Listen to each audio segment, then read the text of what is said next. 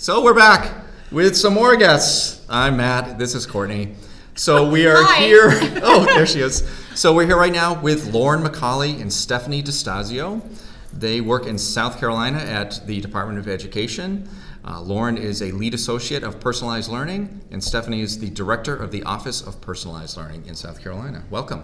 Welcome. Thank you. Yeah. So before we started recording, you were musing that this is a brand new office, or you're kind of new to this. So I'm curious, like, what made a state decide that they needed an Office of Personalized Learning, and then what's your vision for what you're going to do with it?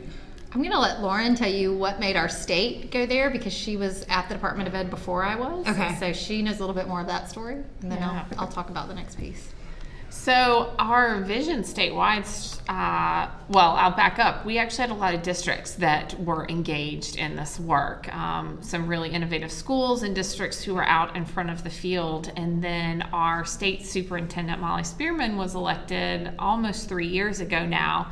And she came in with the vision that we were going to support this statewide. We were going to create enabling systems at the state level and really help push the field and support the districts who were already out in front, and started to make those shifts internally. And then they realized we needed to create this office whose sole purpose was to focus on this work if we were really gonna provide the support that the field needed. Interesting. Nice. Okay. So I wonder, of course I have questions, but so do you find that what is it like to work with your other counterparts at the Department of Education that are not under the Office of Personalized Learning? So it's been really nice. Our Department of Ed is really focused on this work, and it is very much central and at the core of what we're doing. And so it's been interesting to get to work with the other offices to figure out how do we do this work in other places, because if we are not coordinating with our Office of Educator Effectiveness in our teacher evaluation system, in supports that we're doing to new principals and to teachers, then this work would not go very far. I mean, we cannot do this in isolation. We absolutely cannot work in a silo. And so it's been really fun, because it's allowed us to have a lot of cross-agency conversations, discussions, like planning sessions. What's the next steps? Where are we going? And so I think for a state agency, it definitely has been eye-opening. But our division that we're in is the Division of Innovation and Effectiveness. And so I think people are really excited about getting to work kind of outside their boxes. Excellent. So what is the vision for, it was part of my original question. Right. Well, our state superintendent wants to have a school that's focused on personalized learning in every district across our state. Okay. So that is definitely a very simple, straightforward piece that I say simple, like it sounds simple.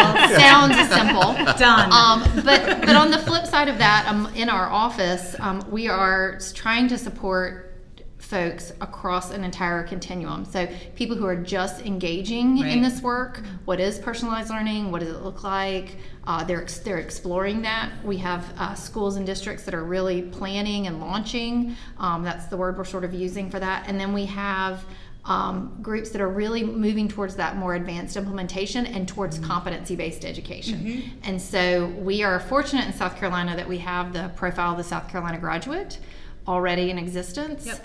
And that is really at the core of what our office is doing. We are currently engaged in developing competencies for the Profile of the South Carolina Graduate, specifically in the areas of skills and characteristics. Lauren and I are not doing that ourselves. We are just facilitating that work. We are bringing in huge groups of stakeholders from all across the state, and civic leaders, legislators, business folks, educators, obviously, people who are in our education oversight committee, so that we really can get everybody on board with having the things in place when districts and schools are ready to take the next step, that we are trying to kind of stay out ahead of it and stay at the same time tied into what is it that you need, what might be coming next, what resources can we find, how can we help, what barriers can we remove.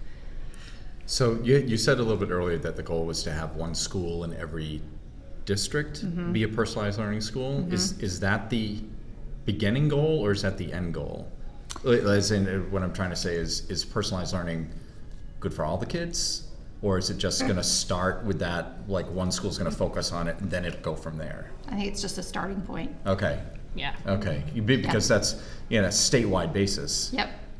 That's big. That's Because, huge. we're trying to do the same thing in Maine Right. with proficiency-based diplomas, but it's basically high school-based. Right. And that's a struggle because it's not just high school. It has to be the whole continuum. And Right. you're talking about having that whole continuum going. And yeah, if it's good for some, why isn't it good for all? Exactly. And we want people to be able to find themselves what are the practices that they're implementing or that they could implement that will lead them somewhere along this journey. Right. So what are some? Oh, go ahead. You were about to talk. Go. do Oh, it. I was Yeah. going to say, I think the vision of the one school started because if you have started down this journey of personalized learning, one of the biggest questions you get asked is, what does this look like? How do I do that? It is such a big concept to understand, and yet I've seen an educator time and time again I can see the aha moment when they can visit a classroom. And so I think that goal of having one in every district gives you that place you can go and see it in action. As Stephanie just said, it makes it alive in that local context. So this works for our community, and then it makes it much easier to start to expand beyond that one school. So how long has it been office been in existence? That's a lot of Since the similar end of words there. July. Oh my God. Yeah, welcome. amazing. We are veterans. Yeah. You pretty much answered my next question already then, being like, well, how is it going for the past few years? It is great. So it It just is started. going really well. We are very busy. I can tell you that. Yeah. So what do you think about the buy-in that you've had from people around the state? Is this something that people actually on the ground are like, yes, we want to do this? Or is it a lot more of what the heck is personalized learning and I don't know what that is, so I'm not going to do it? I wouldn't say is it's it not. it's gotta be We a do mix, get what's right? the heck is this, but not the I'm not going to do that. I Oh, think good. Good. when people hear what personalized learning is and you put it in context of what it looks like, sounds like, can be in a school, Yep. Educators go, oh yeah, Right. No, but how do I do that? Or I need Right, this. that's What- the next you step. know, Yes, so absolutely. that's really our role is facilitating that. We were talking earlier. I said to some folks, we are in the unique position, although we are from the State Department, instead of being a have to or coming in and telling you like you must do this or here's this, we're the office of get to. Like, so we see ourselves as That's a nice we way to frame it. get to work Yeah. with schools. Yeah. They get to choose to work with us. We get to try to find ways to help them be innovative. We get to try to figure out what barriers we can help remove. We get to try to come to great places like INACOL and figure out what are the resources that we can bring to South Carolina. Right. Because we can't send every teacher in every school in every district out everywhere. Yep. So how do we find those things and bring them to the state? So what are some of the things that you've found or that your ideas about how you're going to support some of the different phases of implementation that you've seen?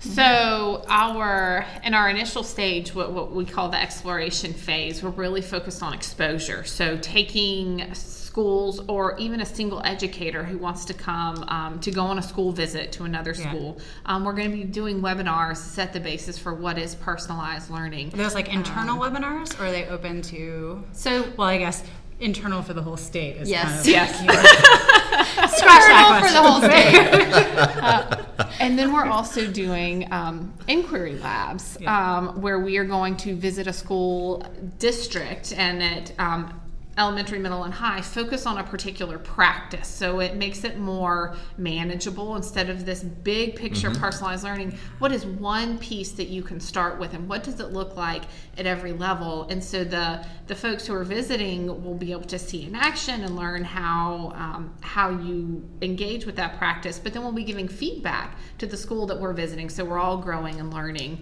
together. Yeah, nice. And then at the launch and the planning level, we'll be engaged in some deep deep planning, some deep professional development around what does this look like? How do you coach your teachers on these practices to actually put it in action in your school? What systems change do you not need to start to think about at a district level? Because it's not just state level barriers. There are district level barriers and practices that need to change and shift as well. So what are those practices? And then at our advanced implementation for those districts and schools that have been at this for a few years, we want to help take them to the next level. And so whether that's starting to engage around performance assessments or how you rethink your grading policy or your bell schedule, like those bigger picture systems things that we know we need to do to advance this work. And that'll be the group that's out in front really pushing our thinking. Right, and trying things and making having the different experiences to report back. Wonderful. All right, so I have a question about again, your office just started this year. And you said your state superintendent was elected 3 years ago, and they started it. Was it started by them, or was the demand there and we have to create something to help move the state along? Probably both. Okay. So this work has been it's been happening in the field, Sure. obviously. And our state superintendent has been very much an advocate of it. She has been, working, and Lauren was hired early on as a personalized learning associate. But I think it just came to a point of, if we're ever going to really get this work where it needs to be statewide and at the scale and at the level of support that we know our folks are going to need, we probably need to have an office so that we can really support that in a way that's meaningful. And it's an interesting challenge because we know that this work touches on everything that we do as an agency. Right. And I don't even know the extent to which Stephanie knows that there was a good bit of even internal debate about where this office should live and does it live in a division that on paper might look like a silo. Like, did you create this special position somewhere else in the agency? Sure. Because again, we know that it touches everything. It touches our accountability system, our assessment system, our standards and learning office. It touches on adult education. It touches everything. But I think that just means we have to build those bridges and that collaboration throughout the agency. Which is a good model for our schools that way, right? It is. When teachers have to be almost forced to collaborate, but once you see the value of it, that you're all in the same thing, why does there need to be those classrooms that are all silos? That was an older system that just doesn't work anymore. No. So it's a good model also. That's what I like about that. So we ask all of our interviewees, all of our podcast participants, what their biggest doo-doo is for personalized learning. So you guys can choose to answer that either way. I think it might be curious to hear, like, from a systems perspective, like for scaling, what you guys think like are the most important doo-doos. That's scaling is always like, how do we scale this? That's always the first thing in the conversation after you have some success. Or it might just be from your work with individual teachers, or like the kinds of things that you put on the table when you begin this work with people. So either way is fine. Well, I think what I'm going to say is probably going to maybe answer both of those. Maybe not. Who knows? I could be all the way off base. But I think an absolute do is really focusing on building capacity for your folks. I mean, that we have been heavily engaged in that, and realizing that you don't have to do it yourself. It's how do we leverage the great things that are happening, capitalize on those, focus on those, and grow people forward so that we are able to really reach out and reach more people. So, I mean, I think focusing on that, like I said, bringing things into South Carolina to build that capacity, but then having those folks then continue through our innovation labs and those types of things to really continue to help feed their peers forward. And that means your state team as well, because as we have continued to provide support in the field, we have done a lot of internal learning. And I think the support and the growth that we've had in our agency has been because we are learning all this together, and we've been very strategic about providing those opportunities. And I think sometimes we forget to do that at the state level, that we need to grow and learn as well. Outstanding. Yeah, thank you so Thank much you for coming very by. much. Come to South Carolina, smiling faces, We beautiful will. places. That's right. It's a great day in South It's a great day in Carolina. South Or Carolina. there's the catchphrases. Ours is the way life should be.